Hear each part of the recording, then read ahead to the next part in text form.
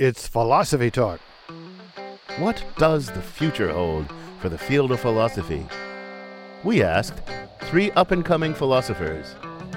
Brian Weatherson from Cornell. One of the things I think will happen a lot is our conception of what is philosophy will change.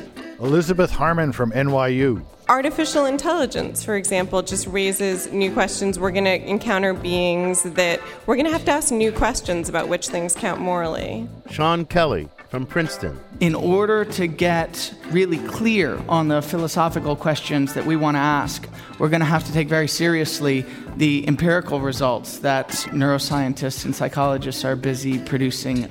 The future of philosophy, with three rising stars in the field.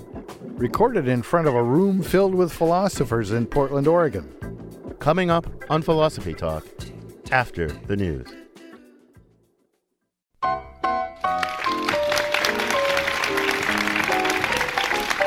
Welcome to Philosophy Talk, the program that questions everything. Except your intelligence. I'm John Perry. And I'm Ken Taylor. Today we've taken Philosophy Talk on the road again. We're in Portland, Oregon, recording the program in front of a live audience, a tough audience, an audience of professional academic philosophers at the 80th annual meeting of the American Philosophical Association, the Pacific Division.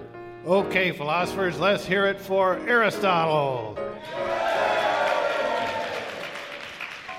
Our conversations start, as always, at Philosopher's Corner on the Stanford campus. And from that oasis of thought, they migrate to this oasis of the air, and from there to our blog, theblog.philosophytalk.org. Go check it out.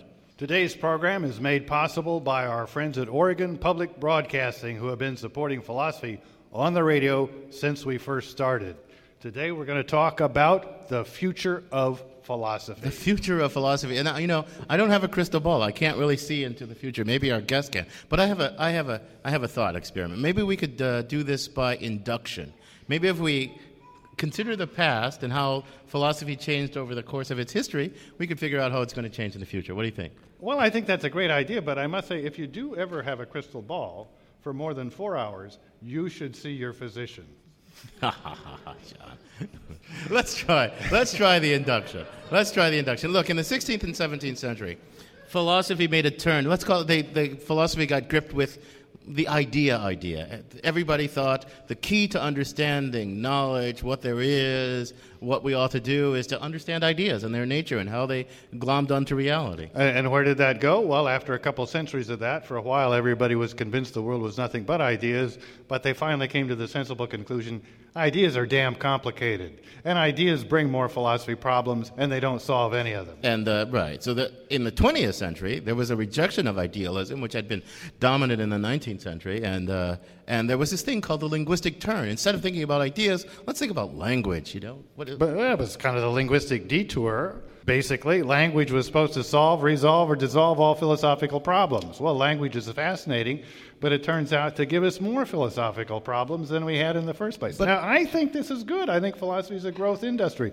We've got all the problems that Descartes had, all the problems that Hegel had, all the problems that Frege had, and now we've got a whole crop of new problems, and we haven't gotten rid of any of the old ones. It's going to be a great century coming up. Well, you do have to say, after the linguistic turn came the naturalistic turn and all kinds of other turns, but we did understand language better after the end of all this. Even though we weren't convinced it was the solution to all philosophical problems, we did understand it. So here's my inductive hypothesis. The 21st century will say, oh, you know what? In the 20th century, they made all these mistakes, and now we see beyond them, and they'll reject our turns and come up with new turns of their own. And they'll say the key to the whole thing is X, but I wonder what X will turn out to have been. You know what, though? Before we dig into the future of philosophy, let's sum up the past of philosophy. And I know of only one person who can do that in short compass. That's our fast-talking 60-second philosopher, Ian Scholes. Ian Scholes, there may in fact be a hippopotamus in this room. The arrow will never reach the target. You can't step into the same river twice. The unexamined life is not worth living. If there are no absolutes, the particulars have no meaning. You cannot conceive the many without the one. Behold, human beings living in an underground den. Like ourselves, they see only their own shadows or the shadows of one another, which the fire throws on the opposite wall of the cave. Necessity is the mother of invention. Nature does nothing uselessly. A whole is that which has beginning, middle, and end. Universes change. Life is an opinion. Love and do what you like. Good can exist without evil, whereas evil cannot exist without good. Perfection of moral virtue does not wholly take away the passions, but regulates them. God is that than which nothing greater can be thought. One should not increase beyond what is necessary the number of entities required to explain anything. Life is brutish, nasty, and short. Do not weep. Do not wax indignant. Understand. There is no hope unmingled with fear, and no fear unmingled with hope. Cogito ergo sum, the ghost and the machine. This is the best of all possible worlds. To be is to be perceived. The greatest good for the greatest number. If all mankind minus one were of one opinion, mankind would be no more justified in silencing that one person than he, if he had the power, would be justified in silencing mankind. All wealth is the product of labor. Nothing is more surprising than the easiness with which the many are governed by the few. Tabula rasa. The supposition that the future resembles the past is not founded on arguments, but is derived entirely from habit. Every individual neither intends to promote the public interest nor knows how much he is promoting it. He intends only his own gain, and he is in this led by an invisible hand to promote an end which was no part of his intention. Thesis, antithesis, synthesis. All our knowledge begins with the senses, proceeds then to the understanding, and ends with reason. There is nothing higher than reason, from each according to his abilities, to each according to his needs. The mass of men lead lives of quiet desperation. If you gaze for long into an abyss, the abyss gazes also into you. Those who do not remember the past are condemned to repeat it. Philosophy is possible as a rigorous science at all only through pure phenomenology.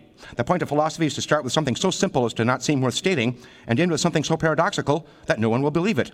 How do you know there's not a hippopotamus in this room? Before considering the question, what should we do, we ponder this.